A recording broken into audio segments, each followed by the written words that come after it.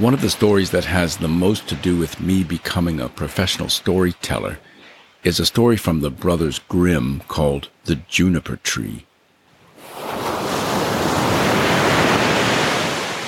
This is a story that I first encountered about 40 years ago, and I found it so strange and so horrifying and so weirdly beautiful. I didn't know how to think about it. I didn't know what to do with it.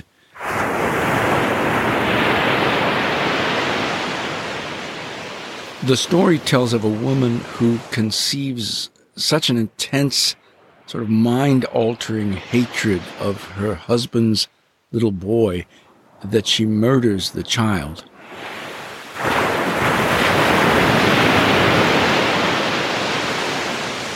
And then, in a panic to cover her tracks, she cuts the child up and she cooks him into a stew, which she then feeds to the father.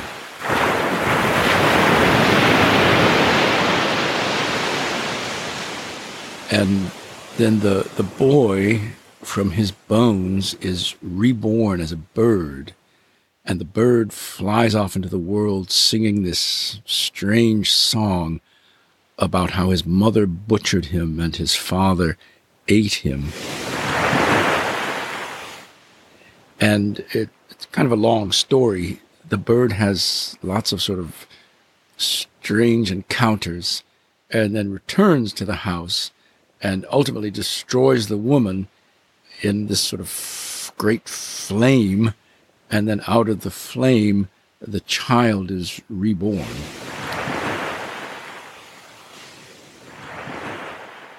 So it's kind of a lot to get your head around, that story. So on my 22nd birthday, I interrupted my party, and I filed everyone into the living room, and I sat down and I told them the story of the juniper tree. And I don't know that that made me understand the story any better, but it certainly opened my eyes to the incredible power of telling and listening to stories. And I spent a lot of time with that story, performing it and studying it in German and different versions of it. And I was astonished a few decades later when I was doing a very deep dive into the story of Elektra for the Metropolitan Opera.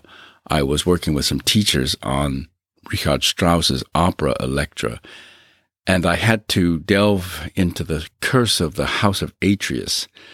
And lo and behold, there's the Grimm fairy tale at the origin of this incredibly important and complex myth. The curse of the House of Atreus is kind of a gigantic planet in the solar system of Greek mythology, and it exerts a tremendous gravitational pull. It certainly casts a long shadow over the story of the Odyssey, especially Telemachus, Odysseus' son. In the last episode, episode 3, Athena, in disguise, was urging Odysseus' son, Telemachus, to go out into the world and find news about his missing father. And also she urges him to seek revenge on the suitors, the men who have taken over Odysseus' home in his absence.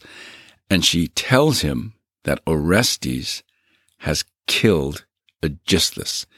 He has killed the man who killed his father. And this shadow hangs over Telemachus for the whole story, that he must avenge the wrong that has been done to his father's house. And we hear hints about the story of Agamemnon and his cursed family throughout the Odyssey.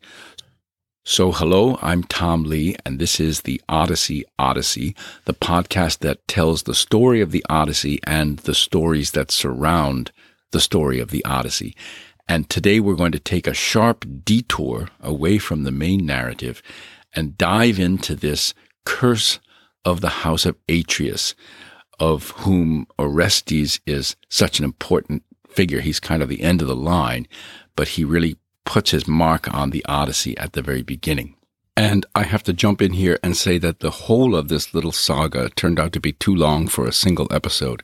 So I'm only telling the first half of it, sort of the prequel to The Curse of the House of Atreus in this episode.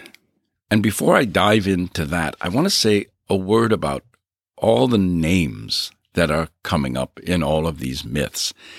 One of the most distinctive things about mythology, as opposed to folk tales, is that every character, even the smallest character in every myth, has a name, has an identity. In most cases, has a whole lineage. We learn every character's parents and grandparents and all of their backstories.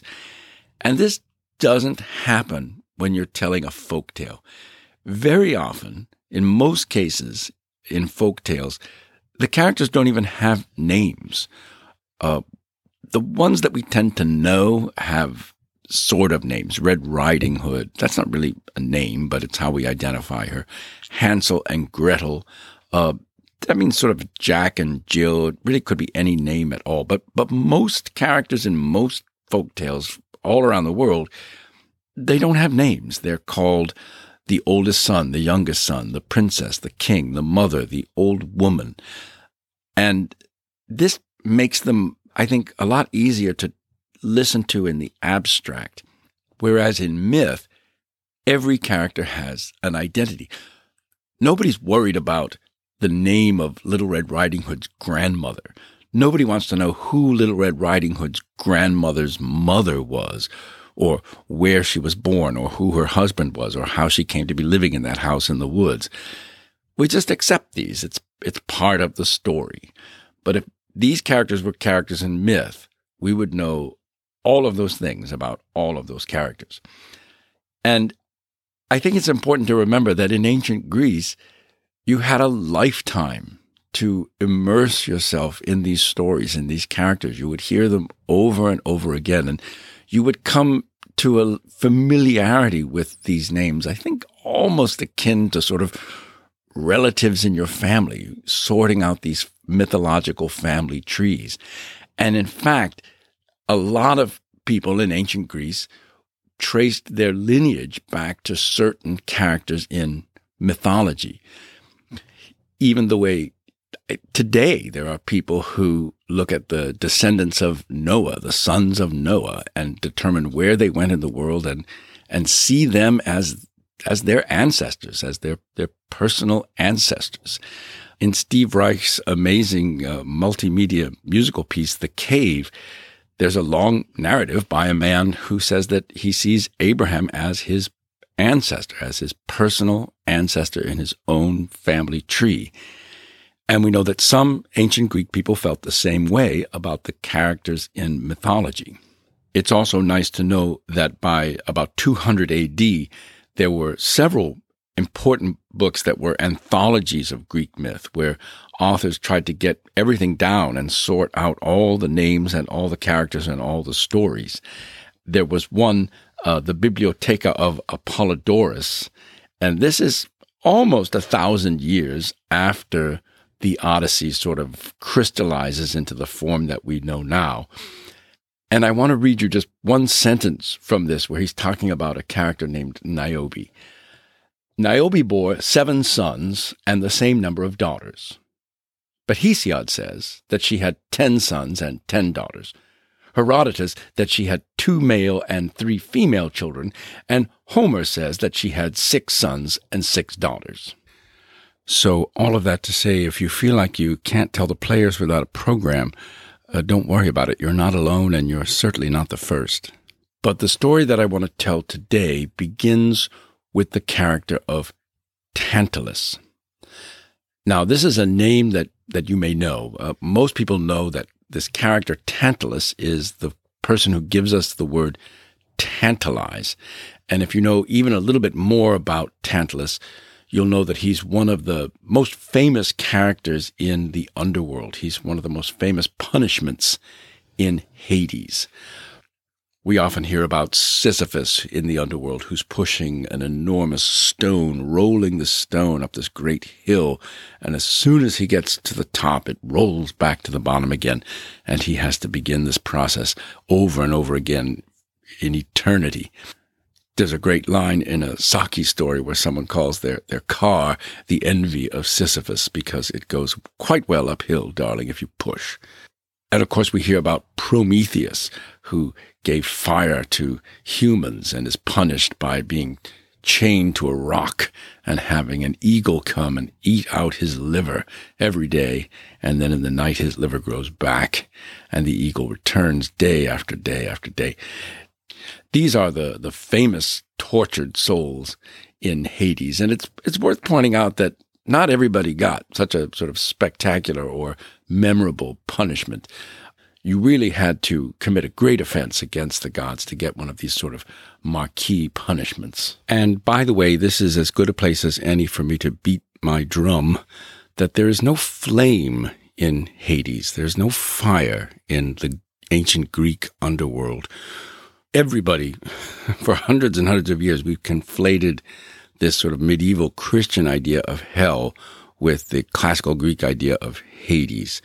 Even, and you know you don't want to get me started, Walt Disney's Hercules has Hades as a character who is made entirely of flame. There is no flame in Hades. It's cold, it's dark, and if you weren't already dead, you'd probably be bored to death.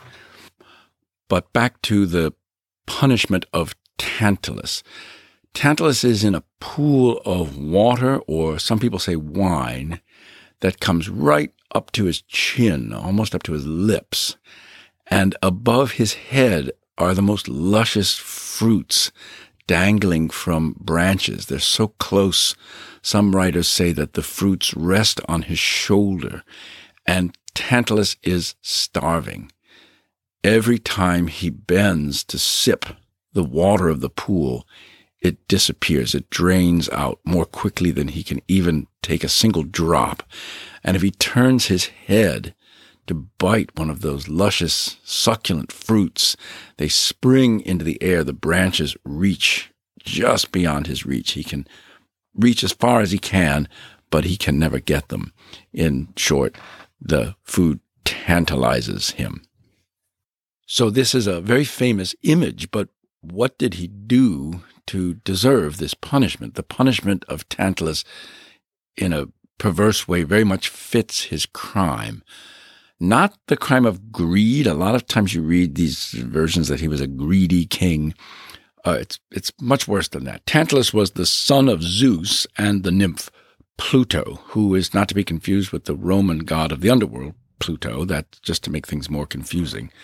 But he was a child of Zeus, and Zeus loved Tantalus, and Tantalus was welcomed at the feasts of the gods. And there was an occasion when the gods were to come to Tantalus's home and to feast at Tantalus's table. This was an enormous honor for Tantalus to welcome all of the great gods and goddesses into his home. And as that one sentence has 6 different versions of Niobe's children, there are many different possibilities of how and why Tantalus did what he did. Some people say that he simply didn't have enough food, which to me seems unlikely. You're going to plan ahead for a dinner like this. And other people say that he wanted to test the gods' omniscience. He wanted to know if the gods were truly, truly wise. But for whatever reason, he did a horrifying and very unwise thing. He took his own child, his son Pelops, and he killed his own son. He butchered him and he cooked him into a stew, which he then served to the immortals. And the gods and goddesses instantly knew they were omniscient, and they instantly knew what they had been served, and they were horrified, and they completely rejected this, except for one. The story says that Demeter, who was so distracted by the loss of her own daughter Persephone, who had been abducted into the underworld, she was so distraught and distracted that she wasn't paying attention to what she was eating, and she actually ate the shoulder of Tantalus's son. But the gods decided that Tantalus would instantly be destroyed, killed, and sent to the underworld, to this eternal punishment, but that his son, Pelops, would be brought back to life. So they called on Clotho, and Clotho is one of the three fates who spin and draw out and cut the threads that are human lives. Clotho is responsible for the length of a person's life on earth. And she took all the pieces of poor Pelops, she put them back into the same cauldron, and with the aid of Zeus, she restored Pelops to life, except for his shoulder blade, which Demeter had eaten, and that was replaced with a shoulder blade of ivory. But Pelops emerged from this cauldron so beautiful, so magnificently reborn, that Poseidon fell hopelessly in love with this boy and kept him there on Mount Olympus for many years as his lover. And at the end of this affair, Pelops was sent back to Earth to rule over his father's kingdom. And on the way, he enters into a story that could certainly be the root of dozens of other fairy tales. Once upon a time, there was a king who had a daughter more beautiful than words can describe. And every man far and wide wished to marry this princess, and they came to the king, but the king did not want any man to marry his daughter. So he created a test that was absolutely impossible to pass. If you wished to marry the princess, you had to submit to the test, and if you failed, you were killed. There are countless fairy tales that follow this pattern, and their origin may well be the story of Oenomaus and his daughter Hippodamia. Oenomaus was a great king. He ruled not far from Mount Olympus. His daughter, Hippodamia, was more beautiful than words can describe, and men came from far and near to ask for her hand in marriage, but the king, for reasons of his own, did not wish for his daughter ever to marry. Now, there are two possible reasons. One involves an oracle, and this kind of happens a lot in Greek mythology. He was told by an oracle that if his daughter married, his son-in-law would kill him. So that would explain why he would never want his daughter to marry. But there's a much more sinister possibility, which is that he was having an incestuous affair with his daughter. And this very creepy idea strangely turns up in a Shakespeare play, a play called Pericles, Prince of Tyre. It's maybe one of the least performed of Shakespeare plays.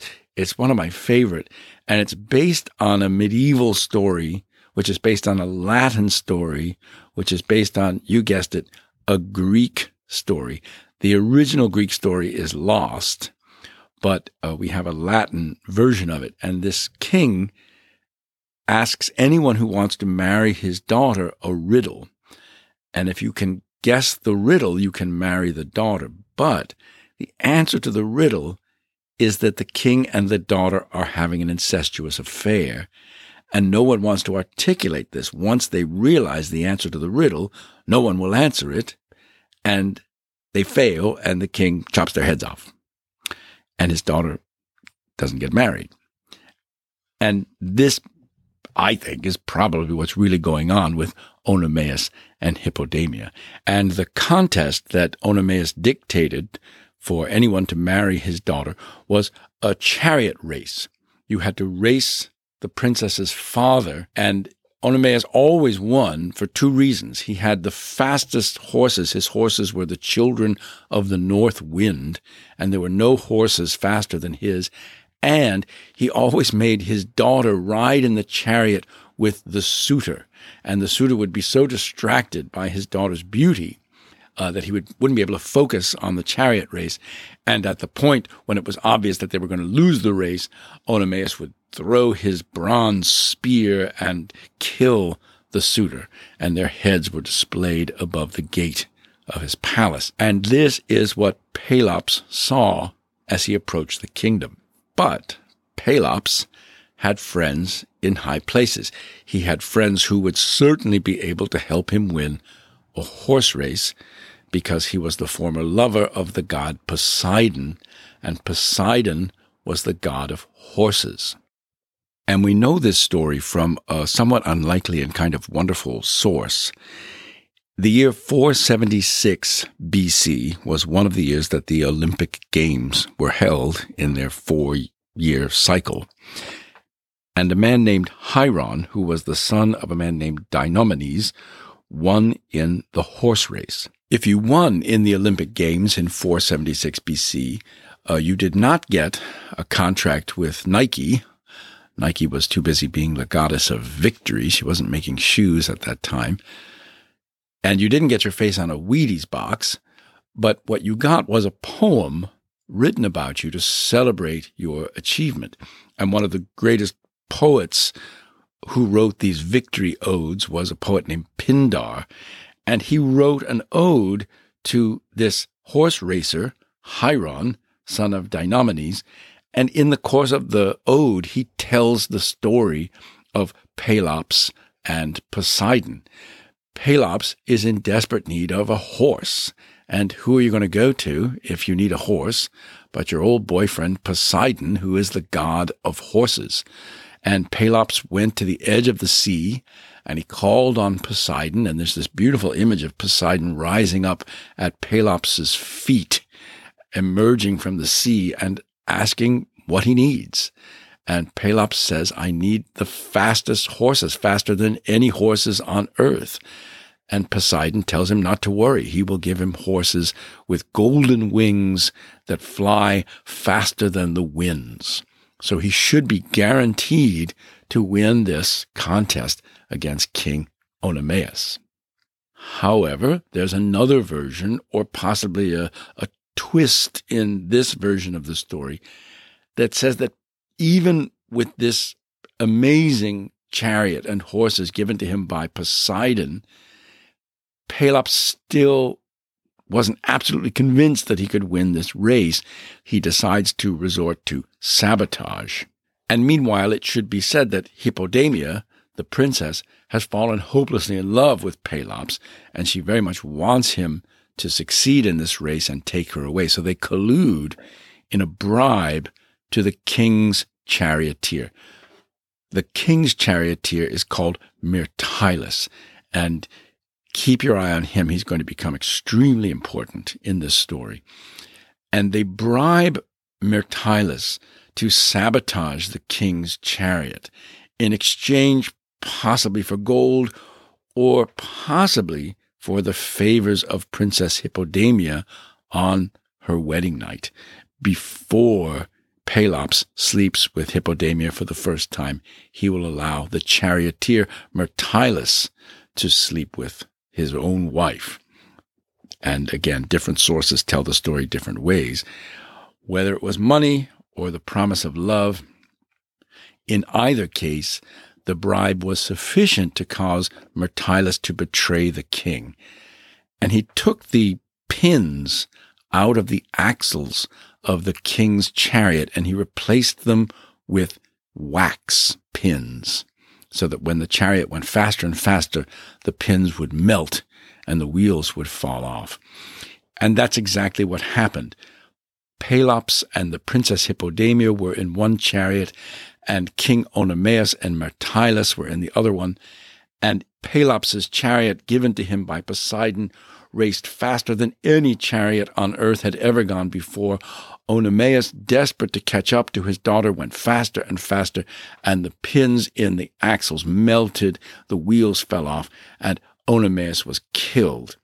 Myrtilus, the charioteer, survived and went with Pelops and the princess home to their kingdom. The course of this chariot race was incredibly long, hundreds of miles long, and so they had a long way to head home. And on the way, how surprised will you be, gentle listener, if I tell you that Pelops decided to renege on his promise to the charioteer, whether it was to be gold or a night of love with Hippodamia. Pelops decided that the best thing to do was to silence Myrtilus forever, so he could never reveal the secret of how he had sabotaged the race. So as they were passing the sea, Pelops gave Myrtilus a kick. He thrust him out of the chariot and into the ocean, where he drowned. But just before he died, he cursed Pelops and all of his descendants. And this is the beginning of the curse of the house of Atreus. Atreus hasn't been born yet, but this is the curse. His father, Pelops, has just received this curse from the dying charioteer. Myrtilus himself was the son of Hermes, so it was not a good idea to kill him. But this curse, and I often wonder why it's not called the curse of the house of Pelops, this curse is going to escalate. And here we are at the end of this episode, and we're only halfway through the story.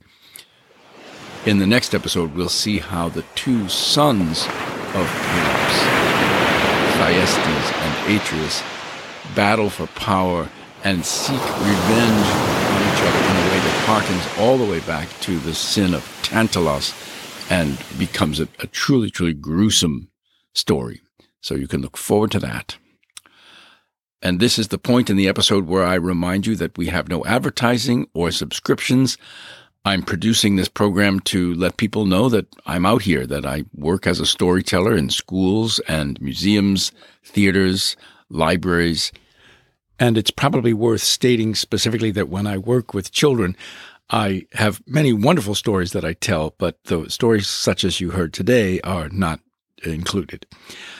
How are you listening to the program? It's now available on iTunes and it's available on Spotify, but I sort of have no idea how people are tuning in. I see that people are listening and I love hearing from people, but I don't know how people are getting to me.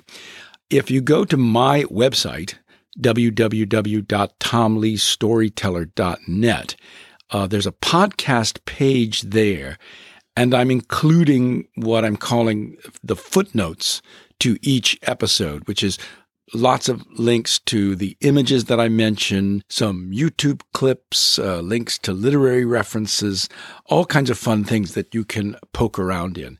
And you can also email me from that website. I'd love to hear from you with questions or comments. If you find yourself in Old Lyme, Connecticut on February 19th, I'm going to be performing at the beautiful Florence Griswold Museum at 2 o'clock in the afternoon. They have a great exhibit on right now on dreams and memories. And they thought storytelling would be a great way to explore that theme. And I have to say I agree. So come on down and be sure to say hello if you do. So until next time, I'm Tom Lee. Thanks for listening.